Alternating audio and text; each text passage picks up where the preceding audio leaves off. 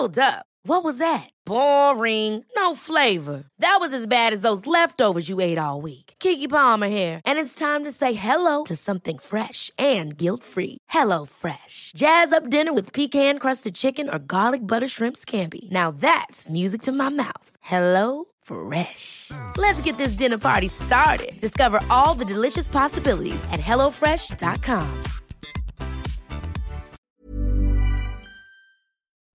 We acknowledge the traditional owners of country throughout Australia and recognise their continuing connection to land, waters and culture. We pay our respects to their elders past, present and emerging.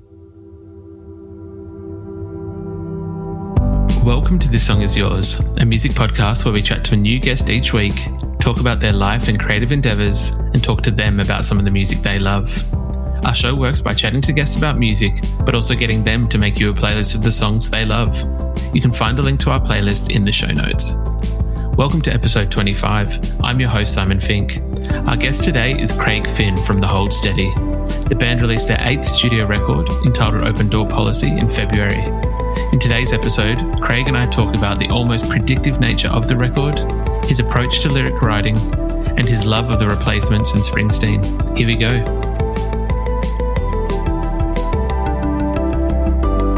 Our guest today is the frontman for one of America's greatest bar bands. The Brooklyn band includes Seth Meyers and Bruce Springsteen as some of their fans. Please welcome to This Song Is Yours from The Hold Steady, Craig Finn. Hello. Hey, thanks for having me. No, my absolute pleasure. Thank you very much. Congratulations on Open Door Policy, the new Hold Steady record. It is fantastic. It is another great record from yourselves, and it's the 8th in the back catalogue of the band. I will get into the record itself in a second, but I wanted to talk about the cover because I'm not sure if many Australians have kind of spoken to you about this already. Well, yeah, the cover was funny because I was on a, kind of a personal journey and in a very frustrating way, trying to find the right album cover for this record. And a guy reached out and said, hey, if you ever want to use any of my photos, you should. And honestly, I don't normally look at that kind of thing. And I happened to, and there was one photo in there that just stuck with me. And it was I should say the guy, Dave McLaughlin, is from Perth. And the photo was in Perth, I believe. And it's a kind of a reflection in a laundromat glass. So you can see not only into the laundromat, but what's behind him. And to me, that sort of represented, there's a lot of mental health things on the record. And it sort of gave a kind of a two sides of every story vibe to that I thought matched well with the content of the record. But someone quickly pointed out that I think it's BWS. Is that the name of the? There's like a liquor chain reflected in there, which is something I didn't realize, but so that I think made it very more recognizable for Australians than I thought it was going to be.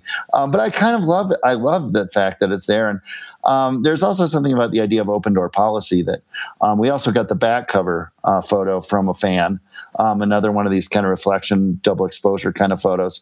So the idea of kind of an open door policy with the fans and being able to get content from the community around the band, I think is really cool.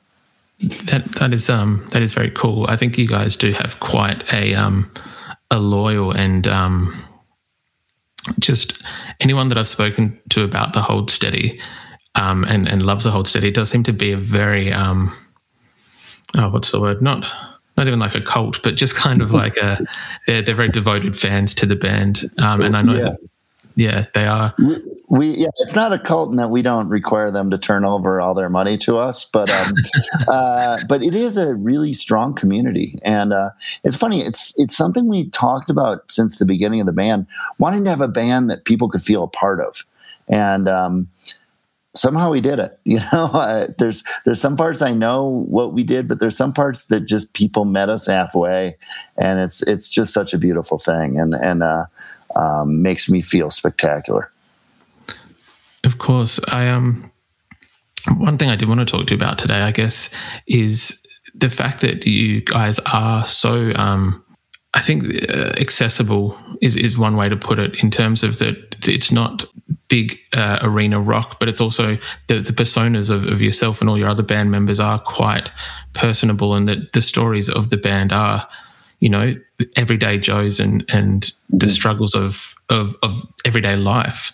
Was that intended when you started? Yeah. I mean, I think one of the things we kind of wanted to do with this band from the beginning was to take some of the stuff that came from punk rock, like, trying to, lessen the divide between the band and the audience, and not, and I don't think I would register to anyone as a proper rock star, but to have this idea of regular people. And we were already older when we started the band. I was in my 30s.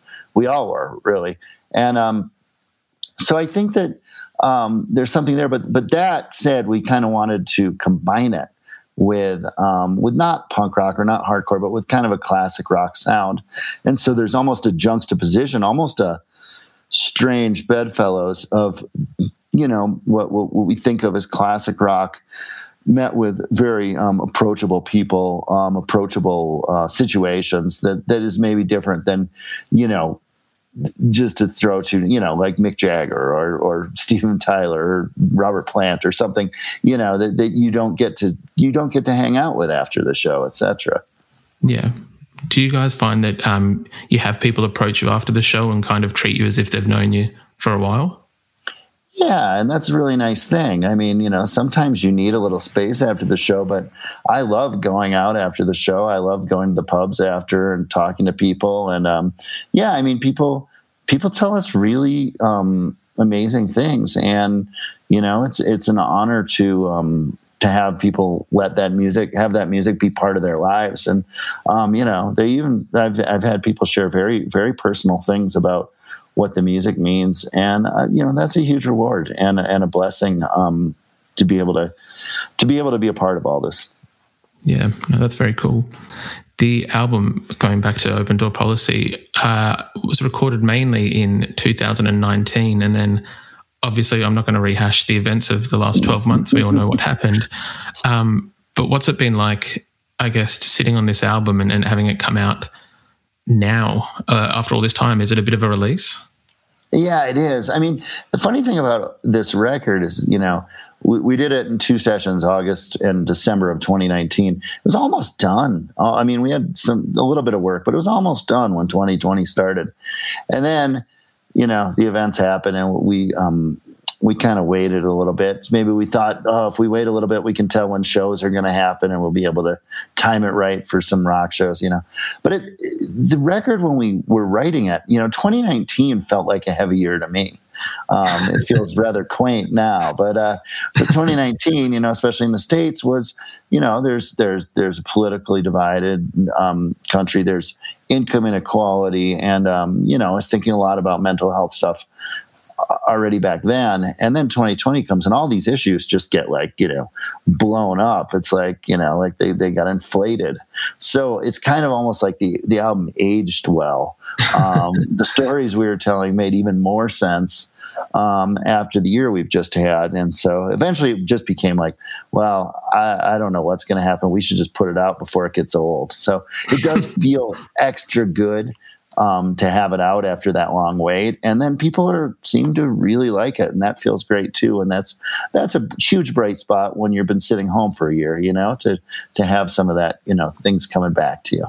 Yeah, of course. As you mentioned, the record does touch on topics like technology, mental health, and capitalism. And as you said, last year, it inflated those quite a bit.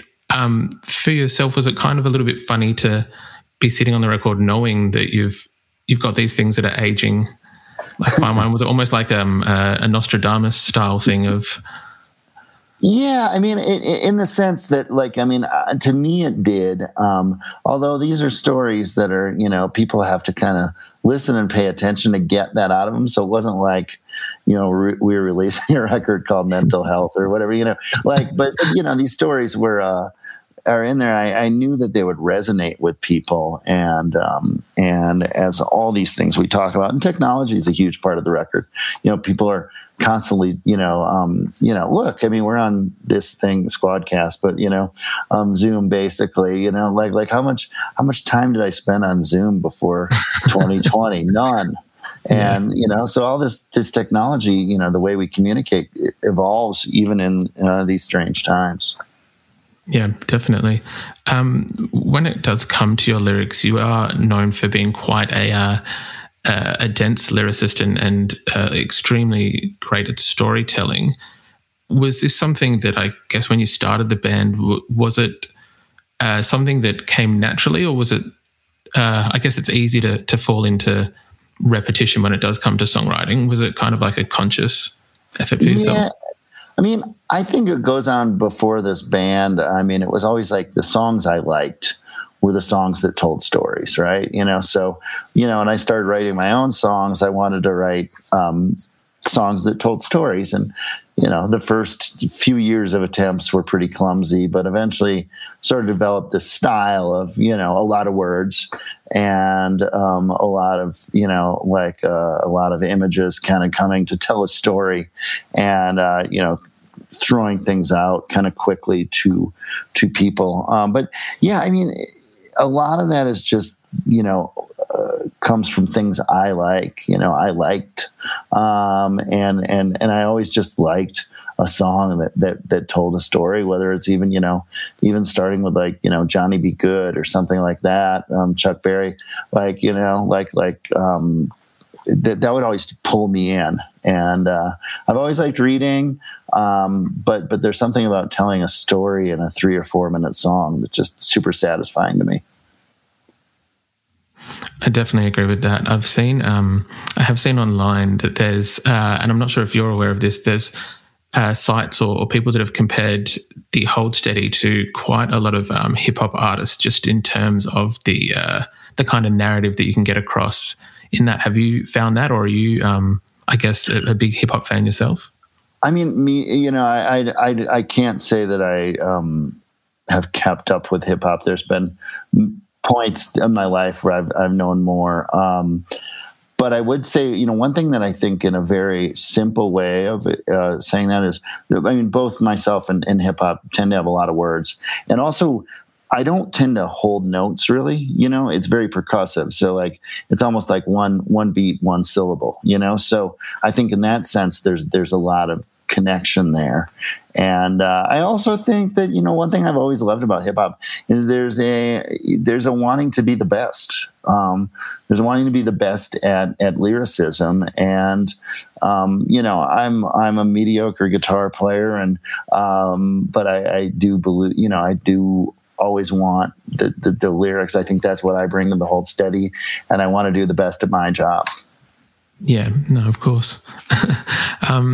The record is the 8th in the back catalogue, as we said before, and it's the second record with the band as a 6-piece compared to the 5-piece. How has that dynamic kind of changed across the last 2 records? It's amazing. I mean, it's funny to, be this far into the band, and we have our best lineup, Franz was in the band, he left. Steve came in at that point, and this is the first time we've had them both on stage together. So it's the Super Steady a little bit, Hold Steady 3.0. And I think the story of the band right now and the success in my mind of musically of this record is that those guys had a challenge that they, suddenly they're both here together, and they have to figure out where the space is for both of them. And luckily, they, on a personal level, they got along right away, and musically they clicked too, and sort of found each of their spaces. And I think that has defined this. The last record, but also especially this record. This record is sort of that the next step of that, realizing that sound and where everyone and there's 6 people now, so there's a lot of stuff. But I think figuring out where everyone goes, kind of in the the sonic, the map or whatever, however you want to visualize it. But yeah, figuring out where everyone goes, and I think that Franz and Steve a massive part of that development in this band. When the band does come together to write music, is it something that you'll bring lyrics to and then they'll flesh out musically, or is it the other way around, or a combination? Oh, no, really the reverse. And in the Hold Steady, I generally just write the lyrics.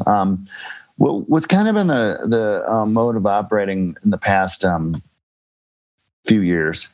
So Franz lives in California and Steve lives in Memphis. So we're not all in New York. Most of us are, but so we kind of have the technology thing a little more as part of it as we used to. They'll usually send me bits and pieces, and it'll usually be like a part or two, and I'll write some lyrics, and then there's sort of a second part when we are able to be together. We all get in the same room and sort of show, see how it's all fitting together. At that point, someone might say, "Oh, I think I have another part that'll work for this song." We kind of, so we arrange it in the room, but we kind of all have a head start because of the technology and the sharing of files. So, and that's something that's new. I mean, we used to go into the room and like stare at each other, and I think it's better for us to be a little more efficient now because we're all older, but we used to, at the beginning of the band, it was just getting a bunch of beer and going into the room and seeing what happened, but not everyone has like 8 hours a day to put towards that nowadays.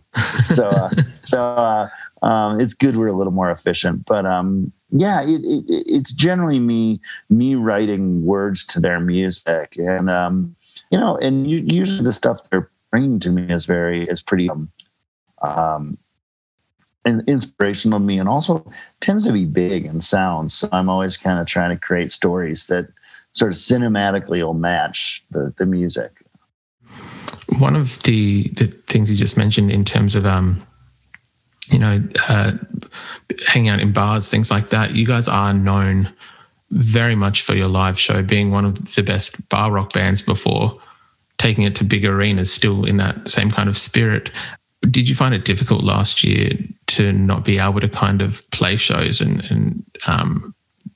Yeah, I mean, there's something about like the actual show, the communing with the audience that is, besides being thrilling, it's also kind of addictive, you know what I mean? And it's a huge part of what we've been doing for some time. But I'll tell you what's even more interesting that I found was, I missed the travel, which I knew I would, staying home gets boring. But some of the travel things I missed were like being weirdly like not stuck, but like, just having a beer at like the hotel bar the night before the show when your flight got in and you just, seeing the guys and having a beer in the hotel, like just the kind of stuff that you didn't know you'd really miss. But these like little things that end up being really important and part of the whole experience that somehow I miss just as much as the shows, really. Just those in-between moments that are really special. Sometimes I feel like it kind of can be not even necessarily mundane, but it's the little intricacies that tie them together that you miss as well. Yeah, I mean, I think it's all part of it, right? Like it's like you don't think you love sound check, but like you start to miss sound check, or like you're like that weird, between sound check and like the show, that weird time to kill, and it's like, oh, I wish I just, sometimes I'll just go take a walk and disappear, and like those are really nice moments, especially when they're suddenly taken away from you. Yeah, of course. This weekend just gone by, you had the virtual The Weekender at the Brooklyn Bowl. How was that, finally getting to be able to play some shows, although distanced and online? They were fantastic to watch. They were really fun, and I mean, for starters, just plugging in the amps, and hearing a kick drum, in your chest is amazing. And like I said, Franz and Steve live out of town, so while I see the other guys occasionally, it's great just to have all six of us together, and so there's that's alone is cause for celebration. The shows were really amazing. And, we had monitors all around the club and we could see people, rocking out, we could see people experiencing the shows. And that makes it a lot easier to play. You're still playing to an empty room, which is distracting. It's like way more distracting than playing a normal show because you're like, sometimes, but really seeing all the people around, from literally around the world, like, holding up signs, holding up their pets, dancing, whatever. It's just an amazing thing. And it speaks to the community around the band. And I said it, I said it in December when we did our shows in December similarly, but, as a reminder of everything we've lost, our ability to play in front of people, but it was also really a reminder of what we have and what an amazing group of people are around this band. Definitely. You guys do have, as we discussed before, quite a community behind you that loves you, including a few famous faces as well. I know that Seth Meyers is quite a big Hold Steady fan. He's a big supporter. Yeah, he's been a great supporter. We played his shows a lot. I've actually 1 week I actually sat in with the band for a week too, which is a testament to how good he's been to us, because that band doesn't really have a vocalist or need one, and still I got a job I was able to do that for a week. It was a lot of fun. Yeah, he's been really kind to us.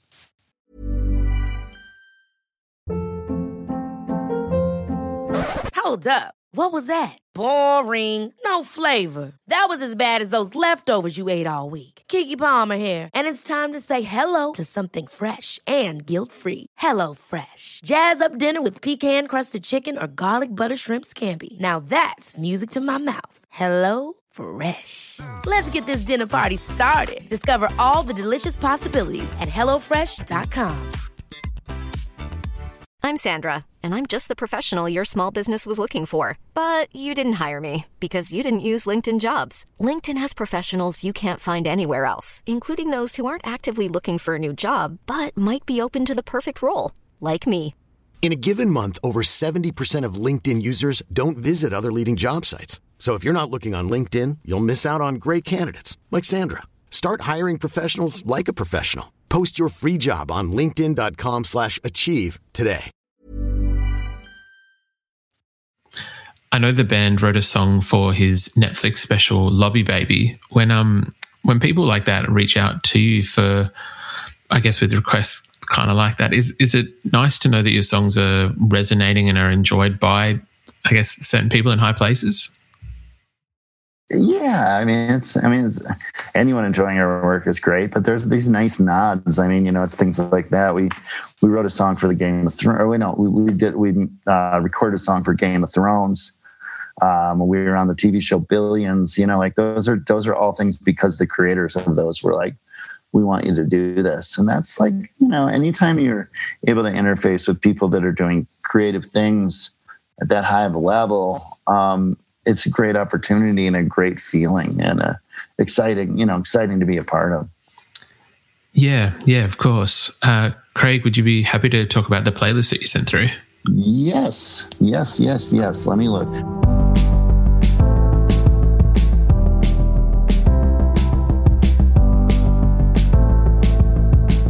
Well, I know the first song I wrote is whenever I get asked to do anything like this, I always put a song first, because it's I Will Dare by The Replacements, and it's my favorite song. It's just I'm one of those people that says that has a favorite song. And if you ask me my favorite song, I know it right away. It's the first song on my favorite album, which is Let It Be by The Replacements. And The Replacements are from my hometown of Minneapolis. We're going to hear some other Minneapolis artists on, but they were like the first band I got into I got into them on it was their third album, Hootenanny, or their, depending on how you count them. But so I will, Let It Be, their album that came out in October '84, was the first album I ever remember waiting for it to come out. Like, there was a new release that I was really looking forward to. And I got it, and I went home and I put this on, and the first song's I Will Dare, and I've just always loved it ever since then. And I just think it's a very romantic song. It reminds me of fall. We're not here you're in different, you're in autumn, getting towards autumn, right? We're just heading into autumn, correct? Okay, yes. So perfect timing. I hadn't thought of that, but it's definitely an autumn song for me. Okay, so backing up, that's my favorite song. I Will Dare by The Replacements. So backing up, my first favorite song ever was Saturday Night by the Bay City Rollers. And people, I love this song always, and I think when I first got into it, it's because it spells out Saturday night, Saturday night. And I think probably when I first heard it, I was learning to spell. So it was exciting, to have a song with spelling in it. But also the Bay City Rollers had a TV show on when I was young. And I think when I saw they had this, a bunch of guys hanging out in a band, and it looked like so much fun to be in a band. And I think it was very influential on me to want to be in a band because of the sort of joy they seem to be having. And later on, maybe not that long, I probably got into this when I was 7. And, probably by the time I was 12, I was getting interested in punk rock. And, there might seem to be a big jump between the Bay City Rollers and, punk rock. But if you listen to things like the Ramones or, a lot of early punk, it's 3 chords trying to be as catchy as possible, so is the Bay City Rollers. And there's almost like a football chant to the Bay City Rollers, a lot of their songs. So I think that they might be like kind of early proto-punk in some way, at least in my mind. It's a very unique take on the Bay City Rollers. I'll pay that. Yeah. Yeah. I mean, it's yeah. Well, moving on. Another Minneapolis band. I think that if you want to put I came of age in Minneapolis when music was, it was a high point. I mean, there were bands in my hometown that were making national waves. And, Minneapolis, where I grew up, is a small Midwestern town. It's a small Midwestern city, I guess you'd say. So it's not the kind of place that you feel like the most important bands of the era are necessarily going to be jumping out of. And all of a sudden there was the Replacements, the aforementioned Replacements, and sort of what, critically might be called their brother band, or sister band, brother band, Husker Du, who was making music at the same time, making loud, fast, very melodic, extremely intelligent and interesting music. And I was head over heels. And they put out records all the time. They put out more than one record a year, and it was so amazing. And me and all my friends loved them, and it was they kind of kept it coming. But I think for me, my favorite is their album New Day Rising, and they have a song called "Celebrated Summer." Just past your summer, sorry, but it talks about summer in this very romantic way. About I think he says getting drunk out on the beach or playing in a band. When getting out of school and getting out of hand. And I always thought that was really exciting. And I ended up, the Hold Steady ended up writing a song called Constructive Summer, which is a little bit of a nod to this. The idea that, something you can use your summer to do something really awesome. Yeah. Next on my list is another Minneapolis artist, which is a different, from a different scene, if you will. But something that's so important to me now and forever is Prince. And my favorite Prince song is probably this song, Uptown. And it speaks of the uptown area of Minneapolis, which is where I would loiter when I was a kid. And, you took the bus uptown and you went and you smoked cigarettes and you looked and see if anyone else was hanging out. And I think that, when you grow up in a smaller city and you have an artist like Prince, who's obviously an international megastar, who not only is from there, but didn't leave there, it kind of gives you an idea that hey, this place is pretty cool. Prince is good enough for Prince. It's good enough for me, He was a very big advocate for the state. And so I think that, when he died, obviously it was very, I said to a friend, the one thing was, it's not like I was hanging out with Prince, but there was something a little bit like Batman, that it was good to know he was out there. It was good to know he was nearby. And I think the city loved him so much. And in some ways, it's hard to, it feels like it's hard to recover from his death, because I think I've never been so honestly grieved someone I didn't know personally, but it was that kind of loss. Yeah. The next song I chose is Hitsville, UK by The Clash. And it's a strange song in some way, a strange song to select, but The Clash are one of my all-time favorite bands. They might be number 2 after the Replacements. And I think what I really respect about The Clash is their body of work. And, when this album, Sandinista, came out, it was a triple album. And people, every rock critic said, "Oh, it should have been 1 album. It should have been 2 albums. This is just too much," And because it's meandering, maybe. But then I say, now The Clash has been broken up for many, many years, and I'm just glad to have all the music that they've made. Like, each and every song is a blessing.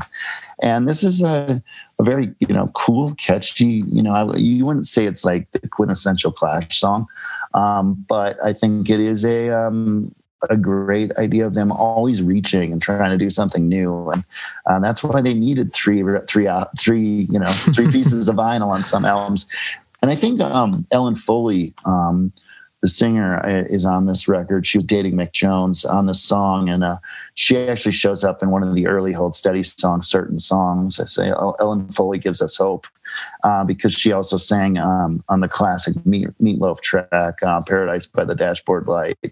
And so there's this sort of inside baseball, sorry, that's probably a really American term, but I think you know what I mean, like this sort of trivia-ness of rock and roll, which I also love, like tracing the little lines and the liner notes. Yeah, almost not like an inside joke, but more just like almost like an Easter egg, if you will. Yeah, it's like the kind of trivia, like, do you know who that voice is? Do you know what else she sang on? Oh, have you heard that? Etc. So I love that. I mean, that's part of the fun of rock music for me, and being a fan. And speaking of being a fan, one of my obvious heroes, and probably some would say an obvious influence, is Bruce Springsteen. And he is. I mean, Bruce is a hero, and not only for his music, but I think for the way he lives his life. And I think that's meant a lot to me. I came to Bruce Springsteen in my early 20s, not super early. I was, I was into punk and hardcore before that, and I kind of got to him, and then sort of it broke open for me, and I was like, this guy is amazing, and the descriptions he talks about. But what I love about this song, which is Racing in the Streets, is especially as I've gotten older, I really love songs about, people that are a little older. And, there's a million songs about teenagers riding in convertibles with the wind rushing in their hair. And I become more attractive to songs about people who might feel a little bit stuck. And I think Bruce really writes well about these kind of adults. And Racing in the Streets is amazing. I mean, I think in the right in the beginning, in the first verse, he mentions, me and my partner's son. So it's like, whoa.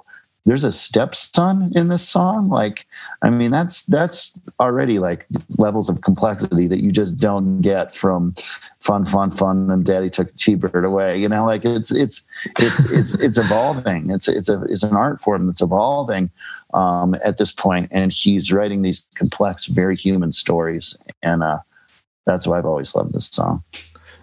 Do you remember who introduced you to Springsteen? I mean, I was always aware of Springsteen because, I mean, I had, I'd heard Born to Run on the radio, and I always liked that song. And then Born in the USA came out, and I just I didn't really understand the depth of it. And, it was very successful. at a time where I was kind of seeking out the underground, so I was sort of suspicious of it. And there were some people that were really into it in college that I knew that, but I didn't really get into it then, but I knew I respected these people and respected their love for Bruce. So I sort of had to on my own. And what it took was going all the way back to the beginning. The Greetings from Asbury Park, and hearing that sort of electrified Dylan, kind of that fast talking and the sort of beat poetry of it all. And I think I first had to fall in love with that kind of rhythm and blues sound of the first two records, and how fun it was. I mean, it's really joyous. And I think that's why I think with this whole steady 6-piece lineup, the more people on stage, I feel like the more it feels like a party, and now we have a horn section too. Oftentimes it shows so this past weekend we had 9 people on stage, and that always, I think the E Street Band is something I've always aspired to. In some ways, this 6-piece lineup, the whole steady, feels like the E Street Band when they got back together and they had little Stephen and Nils. It's sort of that, you get everyone now, and that feels good. So that's, there's a million Bruce songs, but that one is just that one feels to be exactly what I like now. And next one is a little more modern. Future Me Hates Me by the Beths. And this song is just, I think I'll always remember as I discovered it during the pandemic. 2020, I was taking walks at the first part of the pandemic. I think there was a lot of information more about touching things and, less about aerosol. And so everyone was, and my partner's a nurse. So she was working with COVID patients at a hospital. I had to move out of the house because for safety reasons, we didn't have much separation. And so I moved in with a family member, and sort of to calm myself, I was taking these walks by myself with headphones. And this song would always cheer me up. This song just always made me, the melody and the vocals are just so incredible. And it was kind of like a weird bright spot of the pandemic. And I just remember walking through the park a lot and in Brooklyn where I live, and just it was one thing that made me feel better. And that's something really sweet, really beautiful about music, that it can take you away a little bit, and escapism. And that's what it felt like, a bit of an escape from some of the heaviness that was going on at the time. It is, having a quick look at the whole list, it is probably the most modern song on there. How do you kind of, come across new music? Is it a thing where people recommend it, or you go out actively searching for it? Both. Yeah. Searching, I listen to, there's a radio station back home in Minneapolis that I stream, so if I hear something on that, sometimes that, will get me. I read things, there's some stuff, and then just, because of what I do, some people, I'm around people who talk about music, but that one definitely came from The Current, the station in Minneapolis. That's how that got to me. And I'm kind of I definitely try to keep up on new music. I usually have a couple little playlists going of things, and at least, try to check out things. And then I have kind of this sort of weird master playlist that's 800 songs long, that if you get really good, you get moved over to there. And that's just kind of my general walking around music. And there's enough on it that I shuffle it, and things don't come up that often, but it's all songs that I've kind of given approval to. That's very impressive. Yeah, it's pretty nerdy. So, but backing up a little bit, this is chronologically, this playlist isn't really telling the story in the right order, but I'm jumping around a little bit. But in 2002, I didn't have a band. I'd moved to New York in 2000, and I'd been in a band in Minneapolis, and I moved to New York in 2000. 2002, I went and saw a band called the Drive-By Truckers. And it was one of the best shows I've ever seen in my life. And I said, I have to be in a band now. Like that's all it can be. They were too good. I need to be in a band. I wanted to be in a band like that, and I want to have fun like those guys. And what struck me about the Drive-By Truckers is that they weren't of the moment in like an indie sense. They were playing a classic sound. And I remember thinking about like that they were built to last, meaning they weren't going to go any more in or out compared to like, what the sounds are going to be next year or the year after that. So they won't ever be totally of the moment, but they also won't ever be totally out of style. They'll just be, stay in the course. Them, yeah. Yeah. And I think that's something we really tried to do when we started to Hold Steady.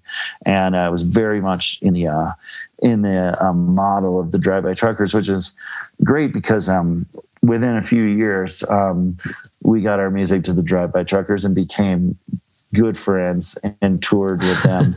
And Patterson remains a great friend of mine, and we talk fairly often. And this song, Let There Be Rock, is kind of like they played that the first night I saw them, and I remember just going out of my mind. It speaks to sort of the mythology of rock and roll and how we put things on pedestals in weird ways, and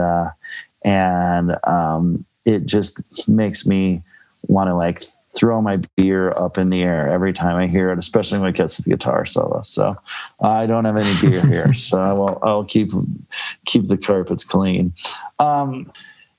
Which leads me to my final, and I think this is the most recent discovery, if you will, on the list, and it's by Cassandra Jenkins, who is a friend who also sang at least one of my solo records, as well as the new Hold Steady record, and coincidentally put out a record of her own on the day that Open Door Policy came out, and she had a song called Hard Drive, and she actually toured with me in late 2019.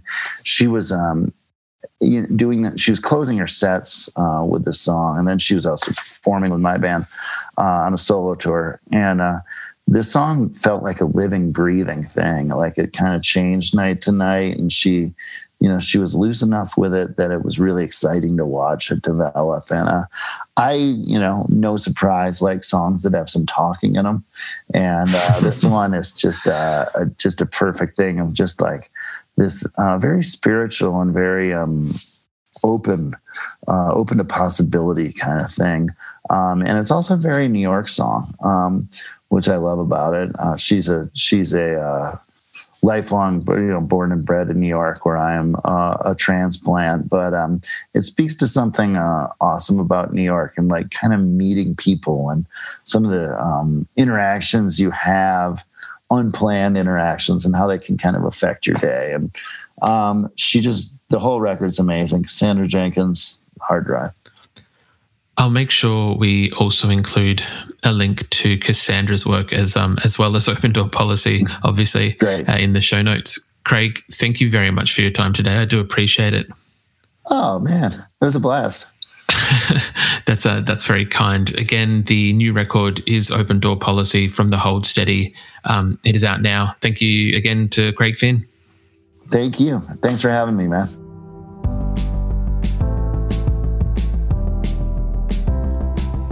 And that's our show. A massive thank you to Craig Finn and the Hold Steady. Their 8th record, Open Door Policy, is out now. We've left links in the show notes if you'd like to buy the vinyl from Cooking Vinyl Australia. We also want to give a huge shout out to Joe at Joe Corbett Publicity for helping out with today's interview. You can find a link to our Spotify playlist in the show notes, where you'll be able to listen to all of Craig's picks. If you like this show, please subscribe wherever you get your pods and stay up to date when new episodes are released. We release new shows each Thursday morning with guest playlists streaming on Spotify at the same time. You can follow the playlist profile on Spotify, and you can follow us on Instagram and Facebook. Until next week, cheers.